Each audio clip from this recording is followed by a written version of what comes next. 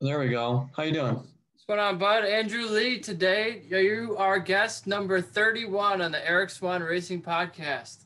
Well, Oh yeah, Garrett Gerloff, number 31. yeah, I've been rolling them off lately. Been just hammering them out. For a while there, I was doing like once. The first one I did, it was 1 month, and then the next one was another month, and then I did weekly for a couple little. Yeah, I was getting some house repairs, so I had to stop, and then I've been doing 3 or 4 a week for the last couple weeks now. that's awesome. So yeah, just talking to interesting people in the motorsports industry, sometimes business people. Doesn't have to be motorsports, but trying to keep it. I love racing and motorsports myself. I have a business called Eric Swan Racing, so I can't really Yeah, not like racing with a name like that. And you have Andrew Lee Racing, is that right? yeah, yeah, Very good. And so you've been riding since and racing since before you were a teenager, is that right?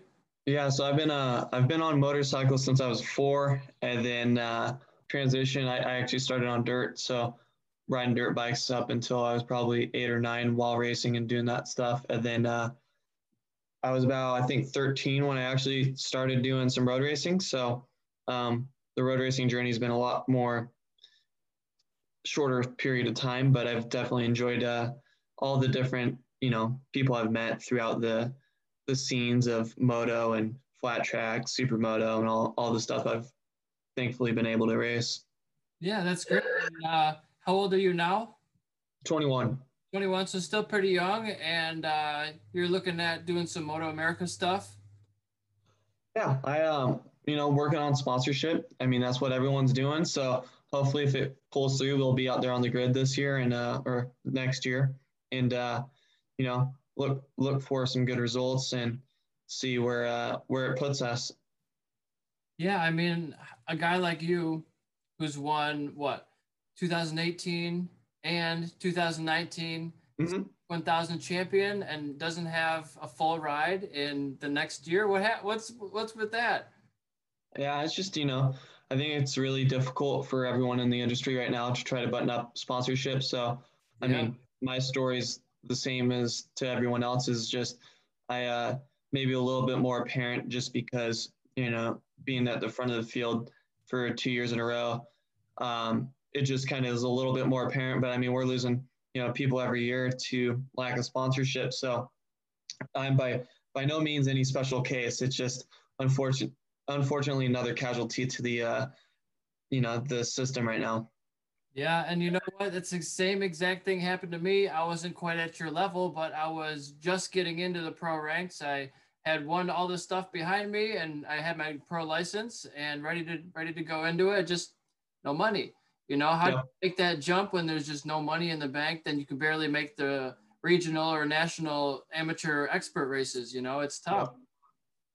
yeah, yeah. That's where I was at this year, where thankfully I had a couple of good supporters come through and help me get to at least 3 rounds. And it's kind of hard jumping from bike to bike. Like for example, the one at Barber where I started on the Cowie and ended on Suzuki. But I mean, people like Ozzy Dave who helped me get out there. And I mean, realistically, there's just so many people behind the scenes that we don't often get to really express our gratitude towards. But I mean, the industry is full of really helpful and passionate people, and thankfully, I've been able to interact and work alongside with those kind of people. Yeah, and so that's the interesting point you made there. You said you've been riding Kawasaki's, I think, and then Mm-hmm. you switched over with the ADR team and you're riding on a Suzuki. How much different was that for you getting used to this, something like that? You know, yeah, it was really different, but I think with time under my belt, it would have been okay. I mean, we started Friday, ended Friday on the Cowie. Saturday morning, got to the track literally within an hour of first practice, or I think third practice. Sorry, first practice is Saturday. Um, and I was informed that the Cowie team pulled out, and I was like, "Oh shoot! Well, I flew all the way out here, and now I'm kind of just going to be a spectator." But thankfully, Dave Anthony had a spare bike that he was willing to loan me for the weekend, and you know, I had just FP3 to adapt to a brand new motorcycle that I've never ridden, and so I just kind of jumped on it. I think I had 30, 40 minutes on it, and went into race one. So the time on the bike, the setup wasn't perfect for me, obviously never riding it and never having any say on the setup. And so, I mean, I had 30 minutes to get used to a bike, set it up, get warmed up, and then go into the race. So, there was a lot of a lot of factors in that. Yeah, and I've got to think that would make you a better rider, just being able to adapt to different situations that you don't have control over, but still go out and do your best, and see what you can do with it. Yeah, absolutely. I think it in a weird way, it definitely, I feel like, broadened my skill set. Yeah, you might notice a characteristic on this bike that you didn't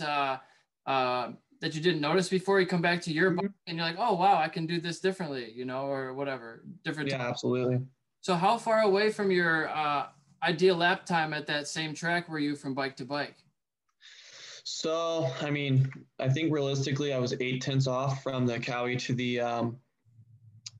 the Suzuki, and then I think maybe half a second off my stock 1000 time from the year before on the Suzuki. So, I mean, relatively pretty close, and I was really happy with how that went. With some development, like we saw that Michael Gilbert jumped on that bike after me, and he, first weekend had some teething marks, and then just started, chipping away. And he finished the season off really well too. So that ADR team really has a good bike, and I was just thankful to be able to ride it. Yeah, I saw even, I think it was at one point this season, the ADR team had 3 different manufacturers racing under the same canopy. Yeah. Mm-hmm. Never seen that before. That's got to be a first. Yeah, that was definitely interesting. They had the Kawi, the Yamaha, and the Suzuki all in one. Yeah, and that gives them, do you think that helps them, or do other people just want to ride specific bikes? I don't really know too much about the behind the scenes on the team, but I know a lot of times it's kind of like the rider's preference. I think with that team, you kind of bring your equipment for those like San Federico, I believe, brings his own stuff. And then I'm not entirely sure what Bradley Ward's doing, but yeah, it's just, it's whatever, however it works out. I don't think there's really any sort of, I don't think they're loyal to one manufacturer or another. I think they just kind of go with what works best and what will get them the best results. Yeah, that's cool. I like to see that. Absolutely. It's really cool. Yeah, and being a Kawi guy, do you have any opinions on the, I wouldn't call it a heated argument or anything, but the 636 versus 600, is it really that much better? Because I raced a 636 and a 600, and my 636 though was a 06 636, clapped out, tons of miles. It was my street bike. It wasn't fast by any means, so I couldn't really use that as comparison. But the new ones, I don't know.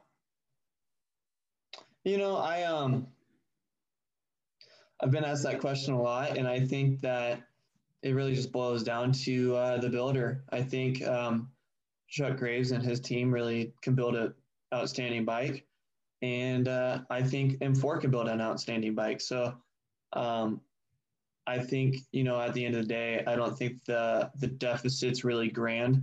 I think that it really just comes down to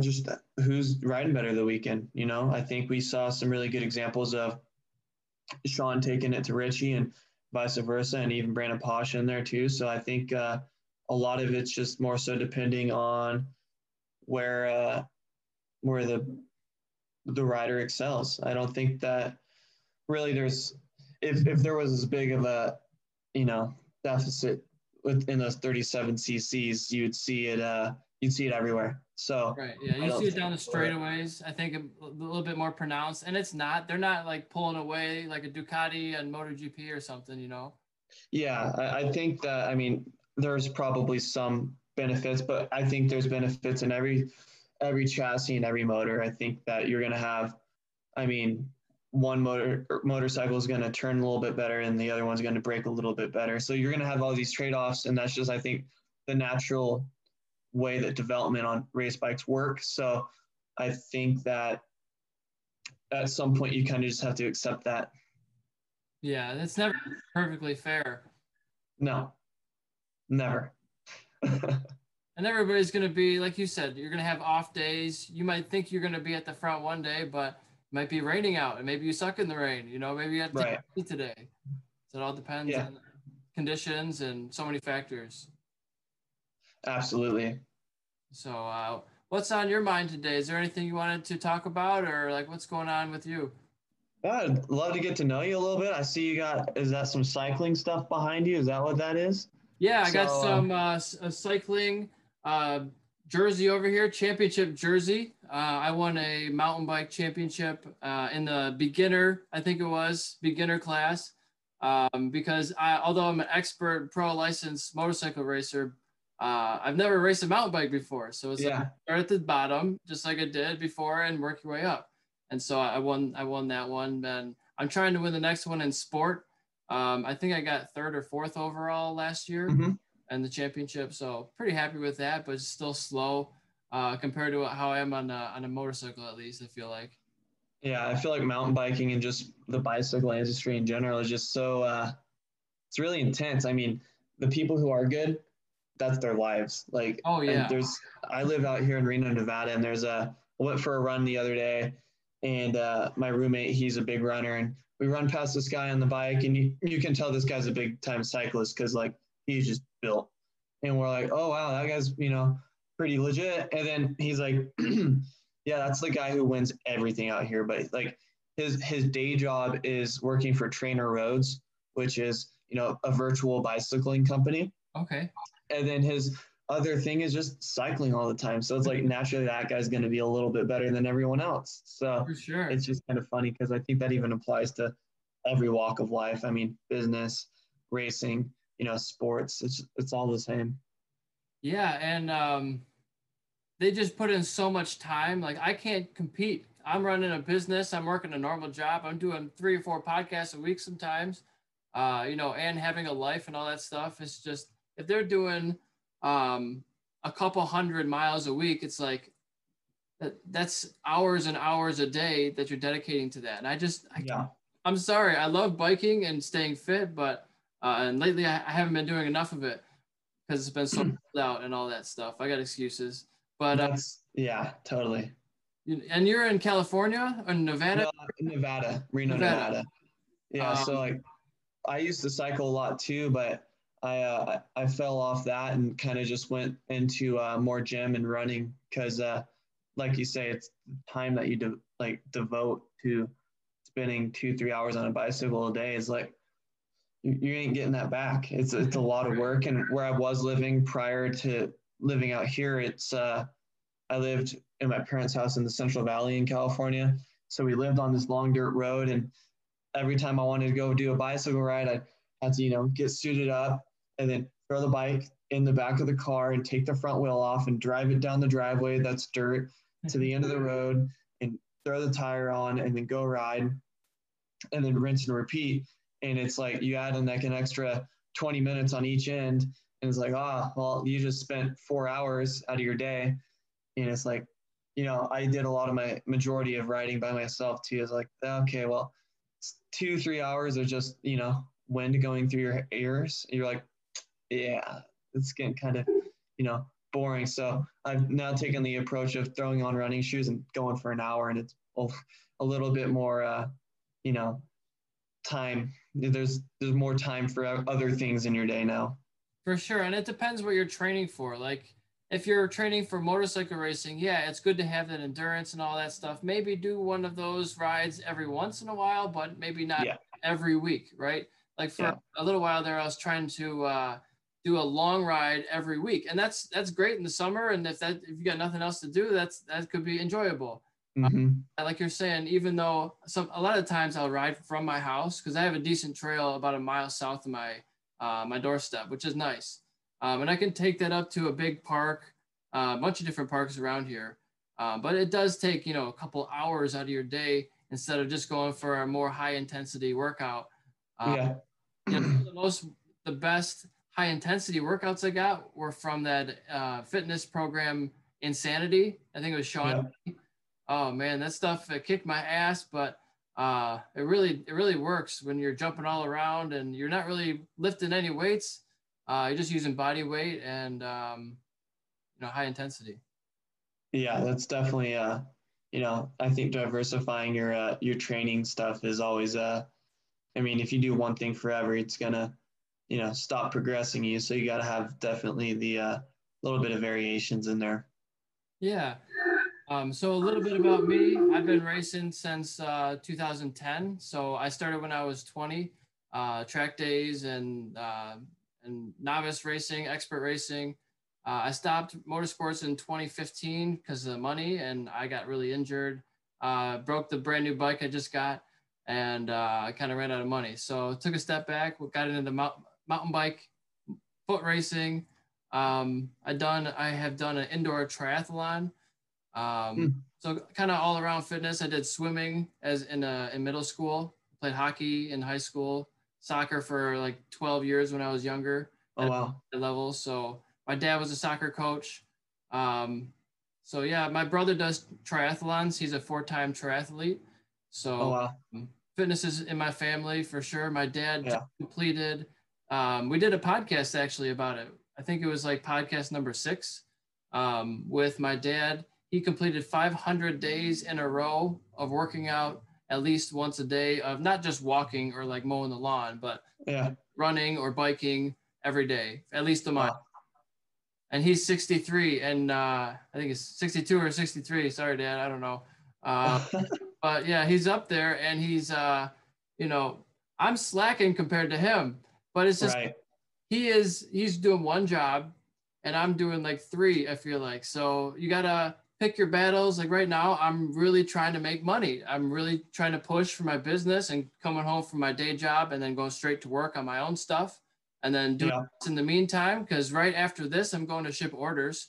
I'm not done working yet. I still Yeah. have to do. It's I'm sorry. It's 17:22, so it's 5 p.m. over here in Michigan. So I still got no more hours of daylight. It's already dark over here, but Yeah.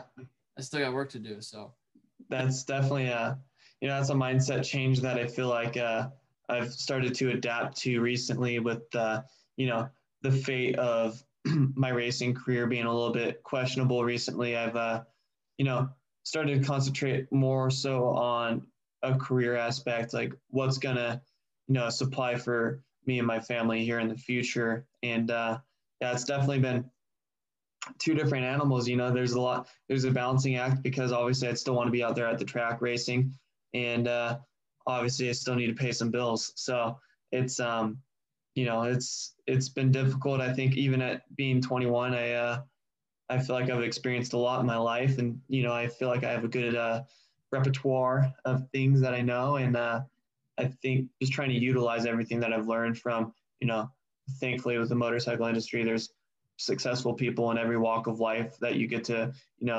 intermingle with and interact. And I think that I've met enough successful people that I can kind of start hopefully emulating some of the tendencies that they have and what they share, and implement it into my life. So that's kind of, with the COVID year, that's kind of been my change of pace. Like, okay, well, maybe racing's not going to, obviously it's not going to last forever, but I'm aiming to try to do something myself where maybe I could put myself in a position to help racers in the future. And that'd kind of be something that I'm really interested in, because obviously I do a lot of coaching and stuff with Pridmore. I enjoy that aspect of things. And I mean, once I'm a little bit more financially stable here, hopefully in the next few years, it'd be nice to give back to the next generation, I'd say. yeah, if we could figure out some tips and tools and ideas to give people to generate more value or more money into the motorsports industry, that's what all I'm for. I'm all for doing that and helping people. And yeah, if you can get the finances of racing right, you don't really have to be that fast. You just No. need to be able to fund it. That's the biggest problem. Yeah. I mean, that's, I feel like a lot of times there's people out there who are, a little bit like woo me, like, oh, I didn't get sponsors and blah, blah, blah. And I think even sometimes I've fallen into that category of, oh, this sucks. Like, I feel so bad for myself. But I think exactly what you were saying, like, it's so much, I mean, something that I've learned from doing some business is it's a lot of providing value. Like, winning races isn't really the only value that comes out of, the motorcycle industry. So you got to kind of like, adapt and overcome and find out what people value the most. And I mean, that's something that, I've been looking at the drawing board, like, well, okay, well, what's valuable? Like, what's something that I can do that I perceive as value and give it to, everyone and, make a living or at least make it to the track.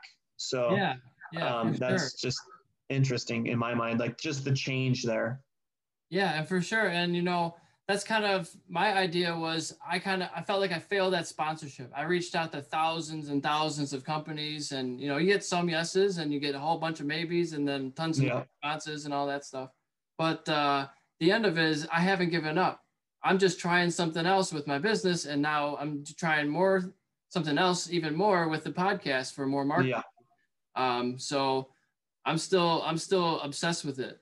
I just, I'm trying a different avenue this way. And, now I'm selling the products that I used. So some sponsors are now vendors of mine, so now I'm able to give back even more value because I'm actually selling their products and making them money. Absolutely. That's a pretty cool thing to be able to do. And I just can't wait to reach out to more brands and to get into more, parts and different things and all kinds of, I just want to sell everything. I want to have like the motorsports playground. You come in there, it's like a candy shop for motorsports people. Right. Yeah. Little boutique of motorsports stuff, I guess. Yeah, absolutely. And I mean, I think that's so cool. Definitely. I mean, still wanting to be out there on the grid, but still hustling in the back and trying to make everything make sense. And that's definitely valuable. Like just being able to know the dedication and what goes on behind the scenes is going to supply, what you want to do for fun or do for work. Right. Yeah. Oh, it's so motivating. I would never do this if I was selling like, I don't know, candles or, something I don't care about. I would never be able to push through, the things that suck. Like right before I walked over here, I just saw, buyer opened a request of something they weren't happy with. I was like, oh, well, there's something else I got to deal with, Right. Send an email to one of my assistants saying, oh, all these problems are just like whack-a-mole. We're just like, they just keep popping up. And that's just normal. It's just things are starting to accelerate. And that's a great thing, a great problem to have, but it creates more problems.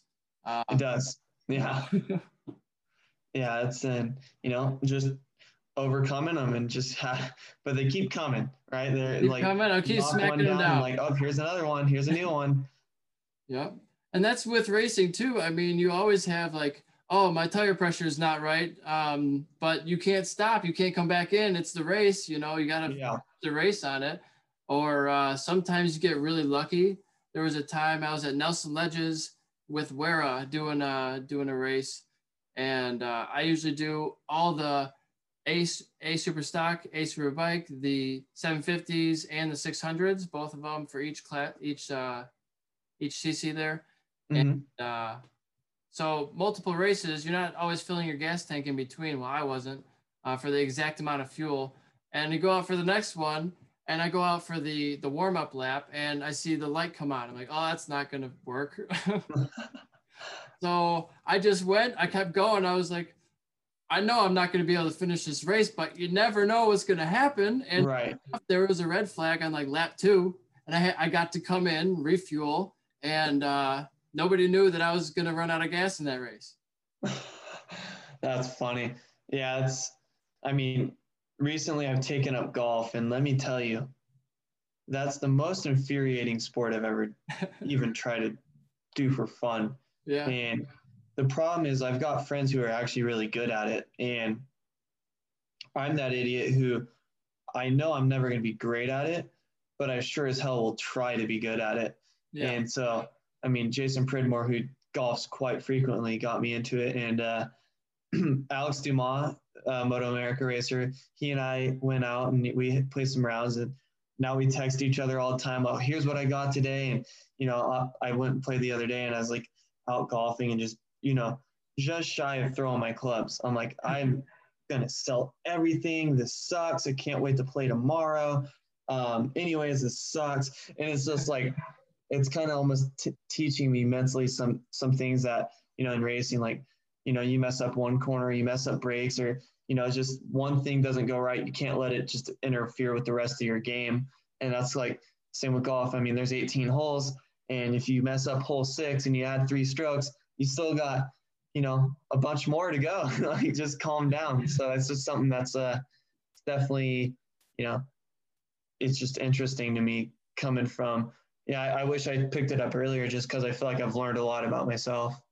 Yeah, I'm not gonna brag, but I was on the middle school golf team, and it was not a big deal. It was um, it's fun to play for sure. I'm no good for sure. It's frustrating, just like you're saying, playing with Yeah. really good people. All of my cousins are in love with golf, and I'm no good at it, but it's fun to smack the ball around. Are you struggling with your short game or long game? It depends on the day. Yeah.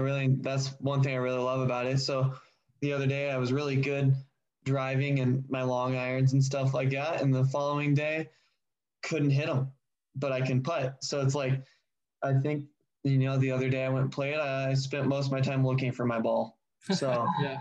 that was, it was really, really fun. Bring about at least a dozen for me. Right. Right. Yeah, totally. I had to buy a new, new dozen of balls and I almost went through them. So not good. I think they should all be neon and have tracking devices on them. That helped me a lot. I just steal one from Top Golf, play with that because Yeah. don't they have chips in there or something? A Oh, I lot of don't know. I others. haven't been there yet. I pass one every day on the way home from work, though. Really? Yeah, it's they just put one up in Pontiac near my house or near my work, and I just said to myself today, I was like, they just put up a. I mean, it's been there for a couple of months, but they put up uh, a golf range directly at a freeway with just there's a net there, but it's like, is that the best idea? I'm sure there's balls that go over it, or I don't know, Right. far, but that's exactly what my mind goes to. That's gonna go through or something.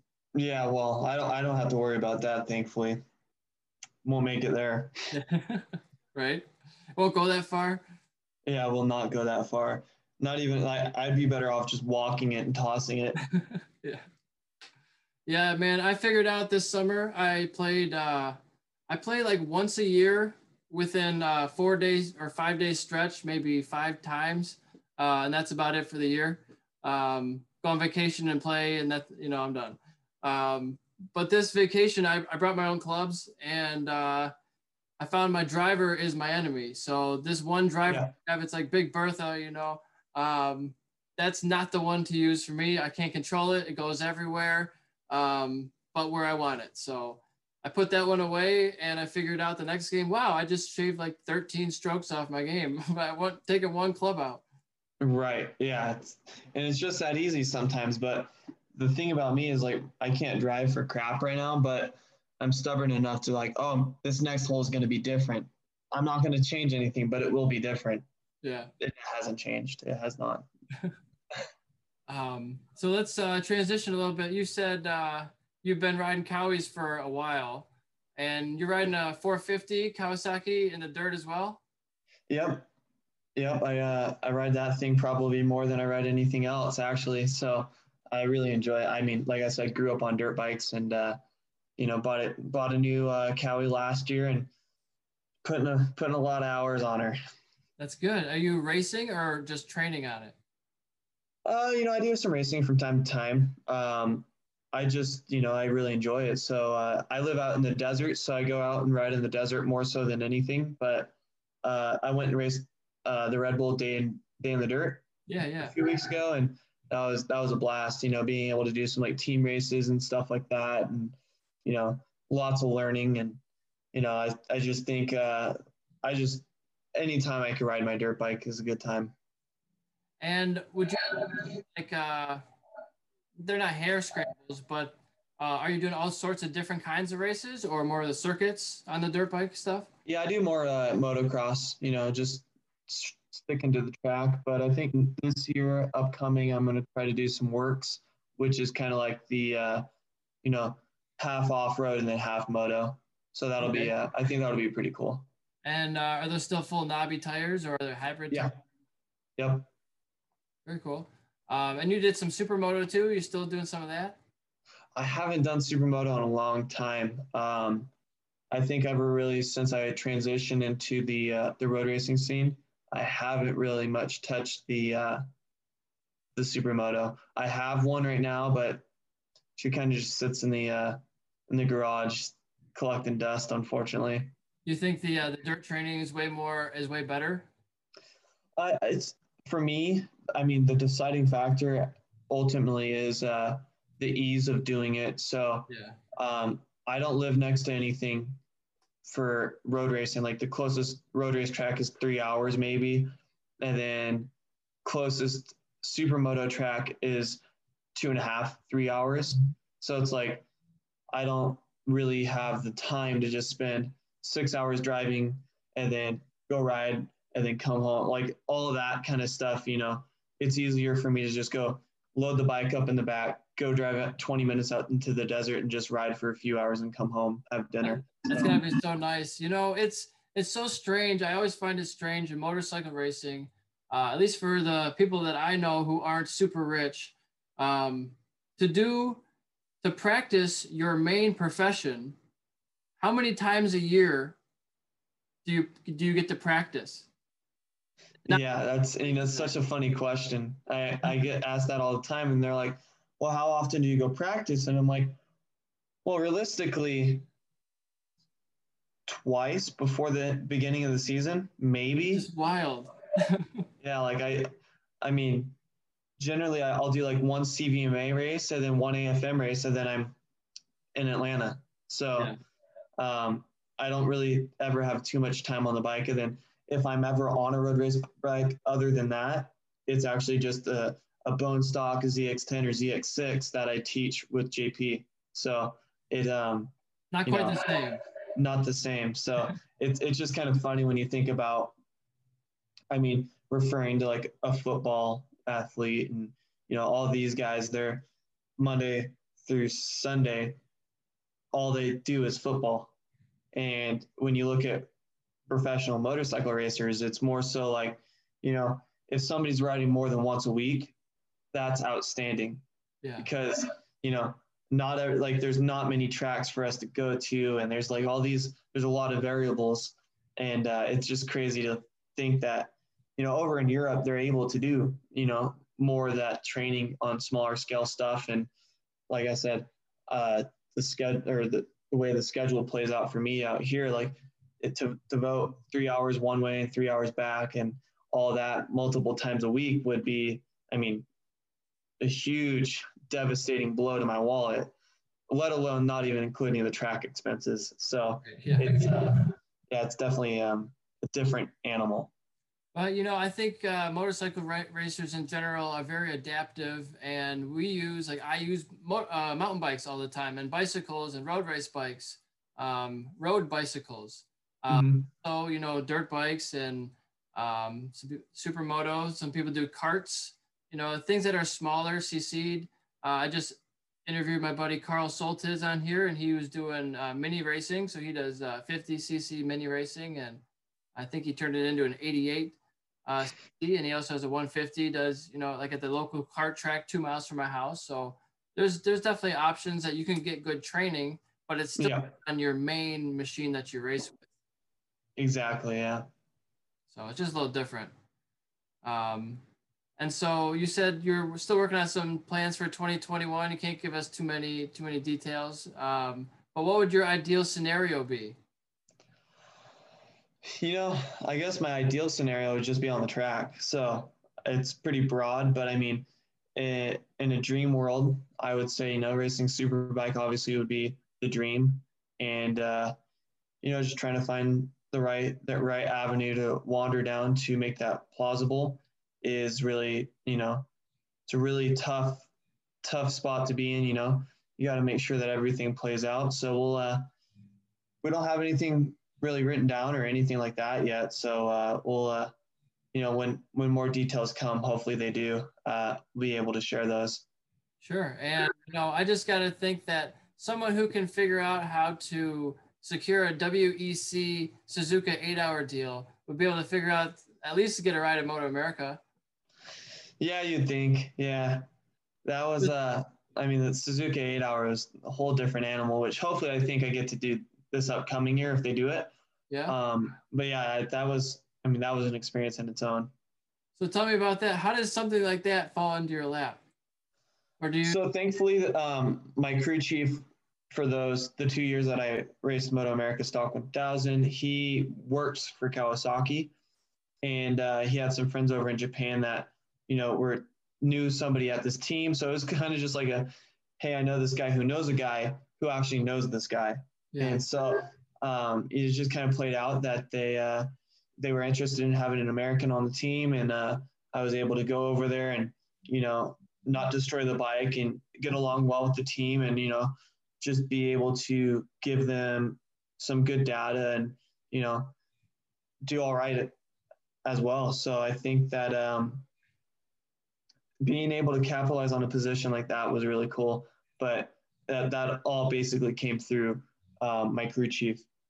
Okay. Yeah, it's like you gotta help the people you know and know the people you help. Exactly. Right. So what's it like riding a bike in an endurance championship as prestigious as that, and having to share a bike with two or three other people, right? Yeah. So we had 3 riders total, so 2 other than I. It was pretty cool. Like it was just like again learning a lot more about myself as a rider. Prior to that, I was a little bit more finicky about bar setup or foot peg position and this or that. And over there, you don't really have much of a say. The fastest rider gets the choice, and everyone else just kind of deals with it. And when I was over there, it was Hikari Akubo, who races World Supersport 600, and Akuda. I don't remember, Kazuki Akuda, and he races Super Sport in the All Japan Championship. And where were they from? Where were they from? They were both from Japan. Okay. Yeah, so they Hikari Akubo was a lot smaller than I was, and then the other rider was similar in size for me. So Hikari was the fastest of the 3 of us, and he had a lot of the say on the bike. And he did some things where I was like, oh, I mean, after riding it for an hour, you're like, oh, well, I kind of actually like this, and transitioned that back into the bike that I rode here. So you got some good information for yourself. You took it and applied in a different way. Exactly, yeah. And then, I mean, it was cool just being able to ride with like Johnny Ray and Leon Haslam and all these, prestigious, superstars in our sport, and being on the same track.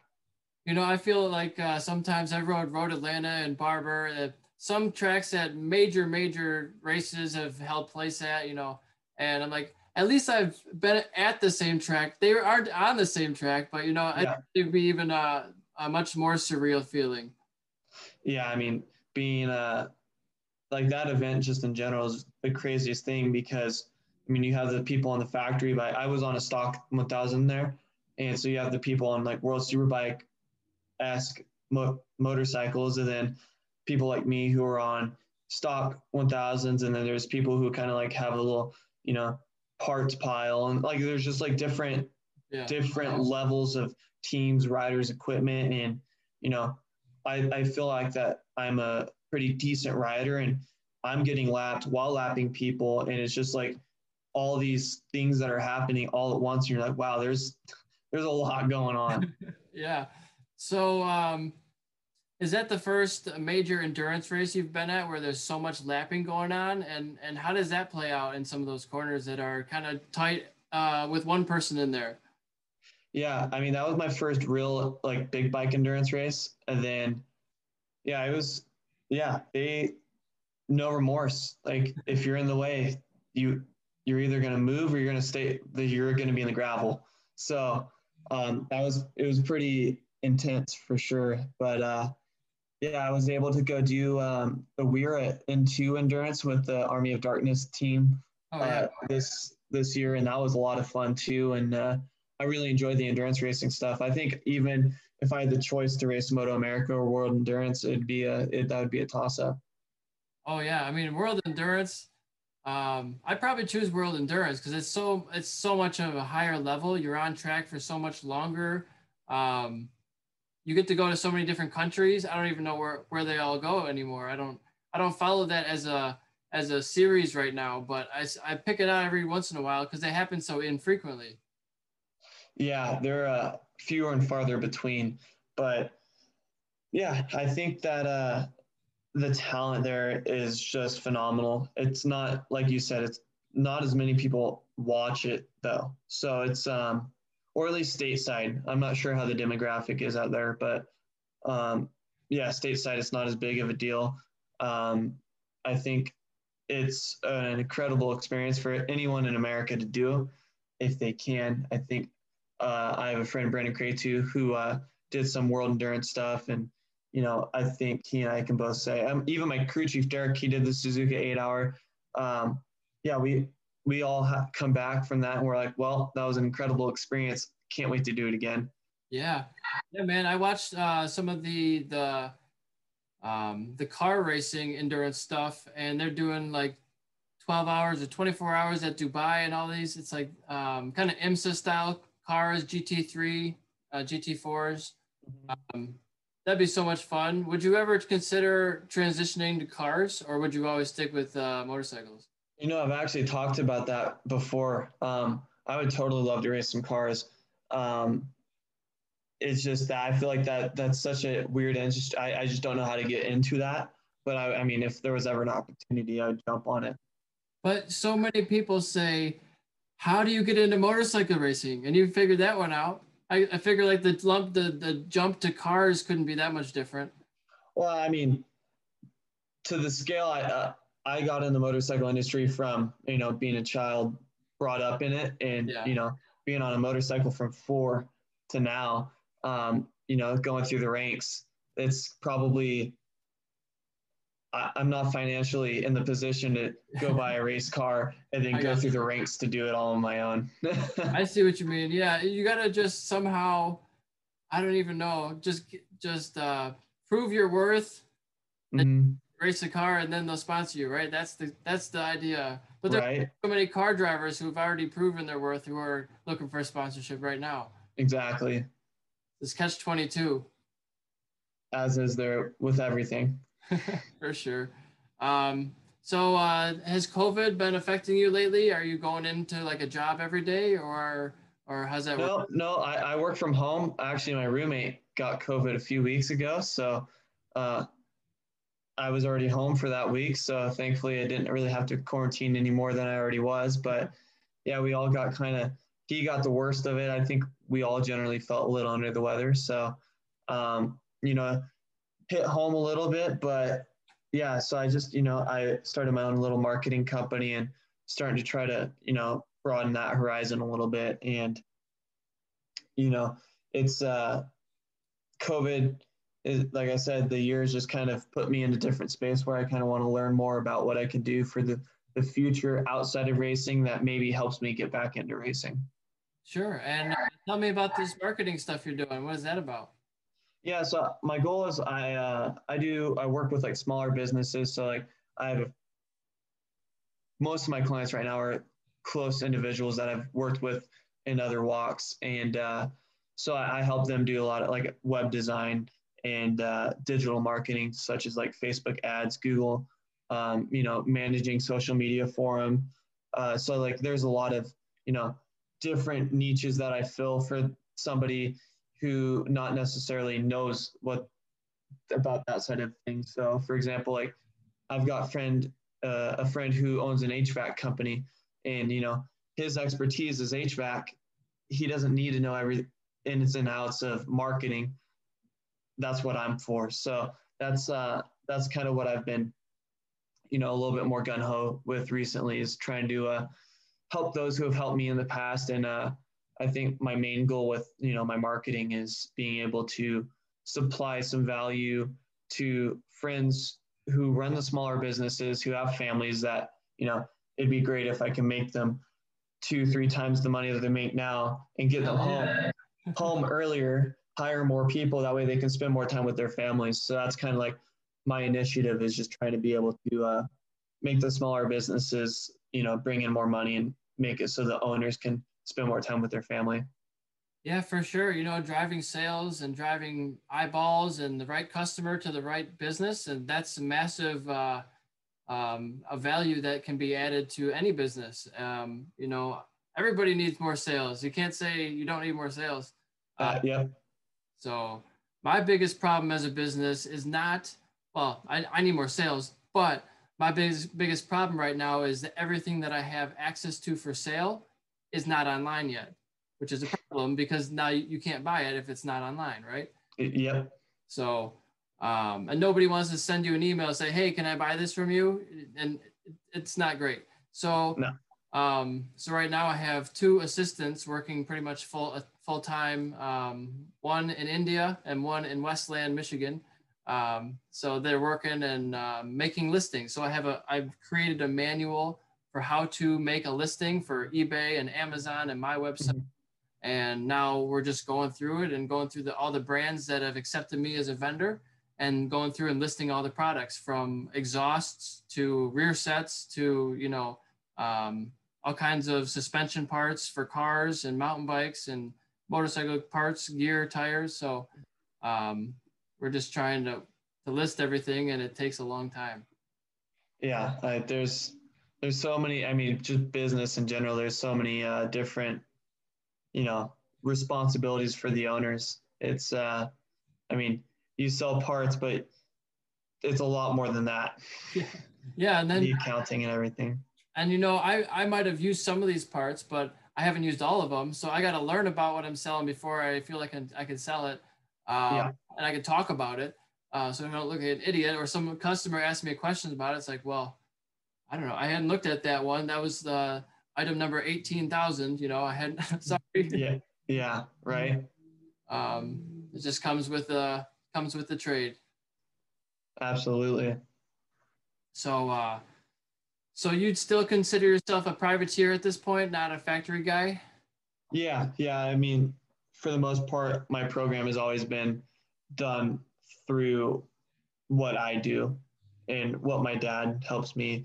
I think it's been a majority of my career has just been me and my dad. So definitely a little bit more privateer. We bought a bike from Graves last year, and that kind of helped the program. But I think other than that, we've all been basically homegrown, garage built kind of thing. So, I've just been, like I said, thankful enough to be working with some really, really intelligent people that help build my success. Yeah, and sounds like your dad was probably into it when he was raising you and getting you into it. Was he himself? Yeah, he raced some club level stuff. He raced AFM when he was a younger lad and before he had me. So definitely was a little bit in the family, but he, I don't know where I got the dirt bikes from. Nobody in my family's ever rode dirt bikes. So I kind of just picked that up. Okay, very good. Yeah, everybody seems to say that's the best background you can have. And I think it would have saved me from some unnecessary crashes on the bigger bikes. Yeah, right. That's the idea anyway. So let me get your thoughts on the Andrea Iannone situation. Do you think that a 4-year potentially, they say career-ending ban is reasonable for possibly eating tainted meat that he says he doesn't know about? I mean, we don't have all the facts, but we're just assuming here. Yeah, I think it's a little uncalled for. I don't believe much in those bans, solely based on the fact that it's his livelihood, and they're really. It's the same thing that they've done in the past with like Lance Armstrong and stuff like that. I think a lot of the times that they look at making an example out of somebody because they know somebody else is doing it, so they want to make an example. So they're a little harsher to make an example for the other people. But I mean, I use the example of Brock Tickle. Brock Tickle had the same thing in Supercross where, I think he did like a GNCC, or a GNC, like a supplement that had something that didn't pertain or was outside of this WADA list, and he got popped for it, and they really just rode him into the ground. And I think in some aspect, I believe that, having the guidelines they're important, and I think that they should implement those. And I think that punishing people who don't abide by them should definitely be there. But I don't believe the multi-year bans, especially in a career so slim. I mean, Yeah. you're not going to be at the top for 17 years. So if you take 4 years out of a 6, 7, 8 year career, you took hundreds of thousands of dollars out of this person's pocket for eating the wrong McDonald's meal. It's just like, what did you gain out of that? And look what you made this individual lose. So I think a lot of it's just a little uncalled for. I mean, so if it's a big game, Andre, Iannone wasn't winning the championship, Brock Tickle wasn't winning the championships. Not that it doesn't matter, but I think that they're picking battles in really weird places. I think with Iannone, yeah, you could kind of guess that, he might do something like that, but suspending the guy for 4 years. And the other thing that I think is kind of shady on that aspect is the time it takes for them to know. With Brock Tickle, he said for years he didn't for a year or two, he didn't even know if he was banned or not. And then it's the same thing with Anthony West. He doesn't know, it's kind of depends what the guy's mood is on the day that they're dealing with. And it's well, if you guys are going to end someone's career, at least tell them to go find something else to do. But they're oh, well, we'll get back to you. Oh, we'll get back to you. Oh, next year. Oh, I'll get back to you next month. Oh, this and that. And it's just tell me now, because you already know. Yeah, they're just delaying. And really, so unless this, I don't know what the chemical or steroid in question is called or what it does. I'm not a scientist or anything like that, but you don't see massively ripped people like bodybuilders racing motorcycles.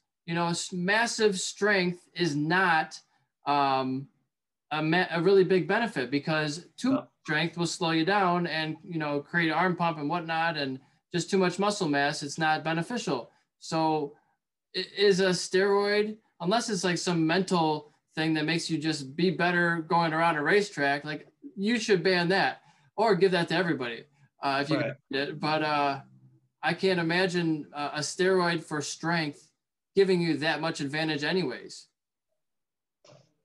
Yeah, it's difficult to really justify. Like I said, if you're going to do something like that, tell them immediately, because, like I said, short careers, you can't really play that game with somebody who's only got 10 years. You took over half their career away, and it doesn't affect the guys making the decision. If that guy never races again, it, financially, it might crumble them. It puts them into a position that they didn't know they were going to be in. In some cases, yeah, it's their own doing. Yeah, you shouldn't be taking those drugs, or you should, yes, I understand that. But in a sense, that's where the right now urgency of, hey, you're done. So. Yeah, for sure. It's just wild, man. There's so many things going on in the world. It's hard to pick one to talk about. Right. Yeah. Lots going on. Lots going on. You got anything on the mind? Oh, I've always got things on the mind, but Oh, I got a question here. I got a few bullet points. I think we covered most of them so far. So the rest of them are going to be off the top of my head. I don't know this question if it's asked to me, but how many racetracks do you think you've rode at total? You can count each configuration as a track. Wow, that's it. Okay, is that just road racing? Whatever. Just in general? Yeah. Oh, geez. Probably 60. 60, because I think probably at least 15 or 20 that I can count pretty quickly, for me anyways. Yeah, well, I'm thinking the different configurations and, dirt bike tracks and supermoto and flat track and all, all the tracks in general that I've been on are probably close to like 60, 70, I'd say, somewhere. And so is there a particular style of track that is best for you? Like if somebody says, let's go race and you get to pick the track, where would you go and why? I don't think I have one track that I ride the best at, but I mean, if I was given, the hey, let's go ride any track right now, where would it be? I think if it was one that I've never been to, it'd be Phillip Island. Okay. And if it's one that I have been to, it'd be Suzuka. Okay, yeah. I was just thinking like some people are really, really good in braking zones, so hard braking. Some people are good in fast entry corners. Some people are great at accelerating out of slow corners, but it's best to be good all around. Yeah, absolutely. I think maybe my riding style is maybe I'd say flowing, faster and flowing. But I've also been told that technical stuff's kind of been good for me, but I don't think I really have a preference. I just enjoy riding. So yeah. And you're doing some coaching now, is that right? Yeah, so I work with Jason Pridmore doing one-on-ones, and then haven't done as much this year, obviously due to the COVID restrictions. But yeah, I really enjoy working with people one-on-one. I really enjoy that. And what are most of the newbies or anybody's? What are some of their sticking points when you're coaching them that they're having trouble with? I think it's with anything. When you watch somebody at the top of any sport, so like if you watch, Tom Brady throw a football, Tiger Woods swing a golf club, Cameron Bobe go around turn one at any racetrack, you're going to be like, oh, he made that look easy, right? So I think a lot of people look at it and try to overcomplicate it because they feel that there's so much complicity that they need to like build it themselves. So I feel like a lot of people, make a generic, 90-degree corner, they break it into like 6 different zones, and they go through like all these bullet points that they got to do for this one corner. You're like, well, okay, let's tone this down a little bit because this is getting really complicated. You might as well have a math book in front of you because this is a lot. And then I think the other thing is people add a lot of extra body movements, and I mean I see it sometimes for like the Instagram stuff, and I think those are the 2 biggest points that I work on a lot of the riders. I mean, 10, 20 years experience or 2 days. Like I think a lot of people kind of have a lot of the same tendencies. Yeah, man. When I was first starting, I was doing some track days, and then I went right to the Tail of the Dragon in Tennessee. So really, hilly section, and then I went back to the track, and that was so good for me to do because before on track days, I was setting up for the turns like a mile ahead of time. Yeah. Way too soon. And I'm getting ready. I'm putting my butt on the side of the seat. I'm getting ready. And then the Tail of the Dragon, you don't have a time to set up. You just turn. And so going back to the track after that, I was like, oh, well, it's not that big a deal. Like waiting the bike a half a mile before the turn isn't really that necessary. If you do it that way and you're smooth with it, you can be a lot quicker with your motions and not have to be so worried about where my weight is. I mean, it's important, but toe around it is what I was trying to say. Absolutely. So it's just riding in different situations and rainy conditions is really helpful. How are you in the rain, and what was your learning experience with racing in the rain? Because that's pretty tough. I think I haven't had too much experience on the rain prior to my pro experiences. But I think Suzuka definitely obviously helped that one. I would say I'm a good rain rider. I wouldn't say I'm the best by any means, but I also say if you put me up against a lot of people, I feel like I'd be able to battle that out. But I never look forward to it, but I also don't ever dread it. It's just kind of like if it rains, it rains. We're all riding it, so we'll see how it goes. Yeah. When I had first started racing, going from track days to racing, I had no racing experience. This is still novice, but racing experience in the rain. and man, it wasn't a good day for me. I crashed a couple of times because I was going from I'm the fastest guy, winning the novice, and now I'm going in the rain and I know nothing in the rain, and it didn't go so well. I was humbled that day. Right. We all need those experiences. And but at the end of the day, I was still able to ride my bike even with a couple crashes because in the rain things don't always flip as much. They slide for a long time. Theoretically, yeah, hopefully. Not all the time, that's for sure. Um, but are there any sponsor shout outs you want to give anybody? Anybody you want to say hey to or thanks? I'll thank some people who've helped me in the past. I don't have any sponsors right now, but I think like Shoei Helmets, they've helped me out a lot.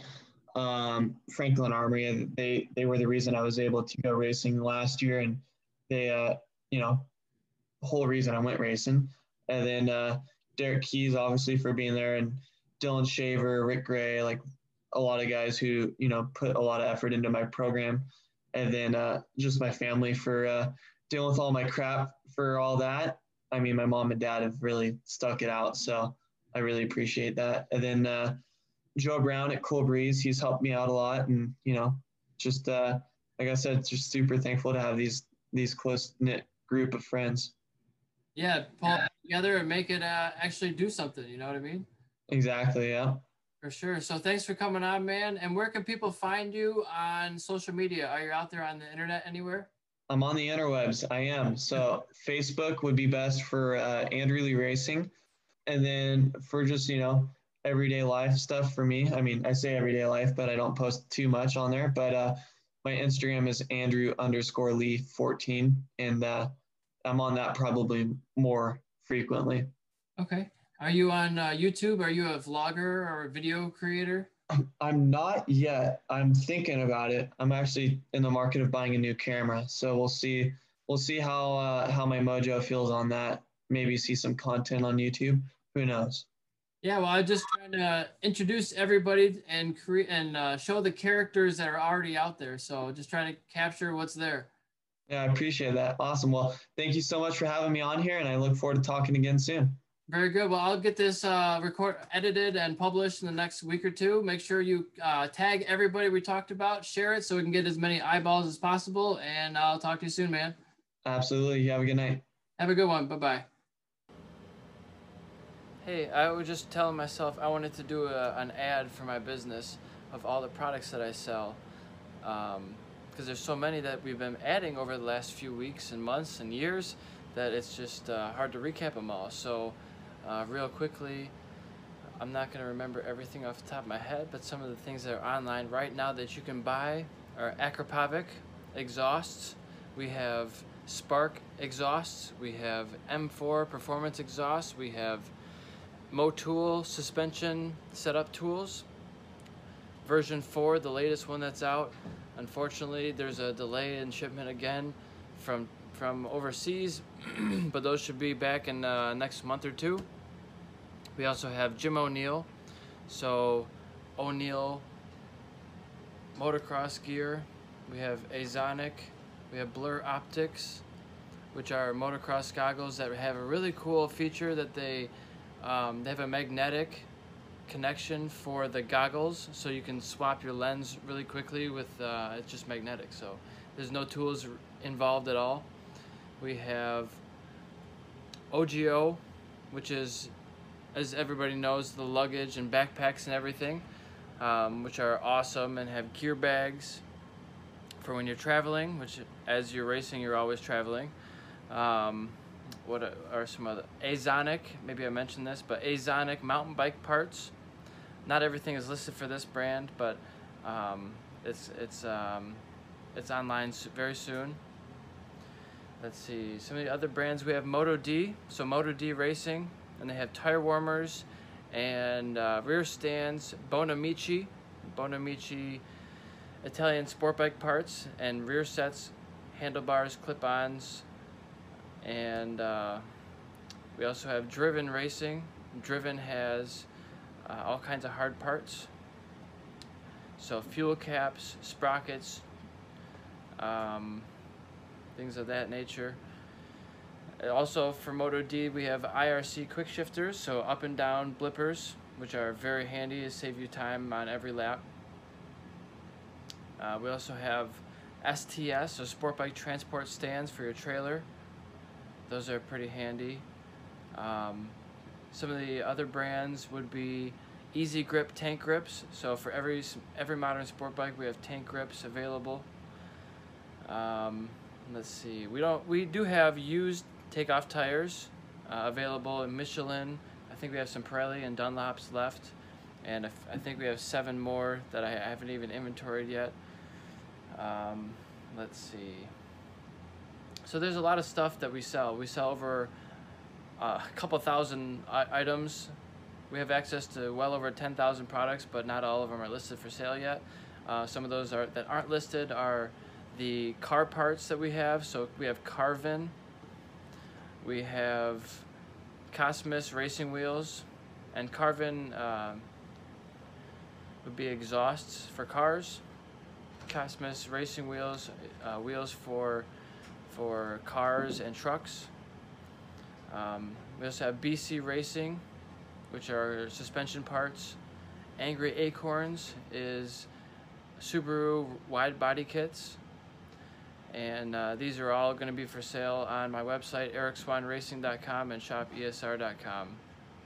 And I could keep rambling on for a while of all the things that we sell, but we're just trying to get it all listed. It takes a long time to get all this stuff listed properly for sale with the right descriptions and everything. So please be patient, but we're working on it and trying to get podcasts out as much as possible. So trying to provide some original content for you. So let me know what you think, and we'll go from there. Thanks for listening and watching. Peace. Hey, just a quick message. Please head over to my YouTube channel and follow on YouTube under ericswanracing.com podcast. And it's also under youtube.com/emusic2010. It was an old username I haven't been able to change on there yet. So you can always search for Eric Swan Racing on YouTube and go ahead and subscribe and follow and click that bell icon so you're notified when we post new videos.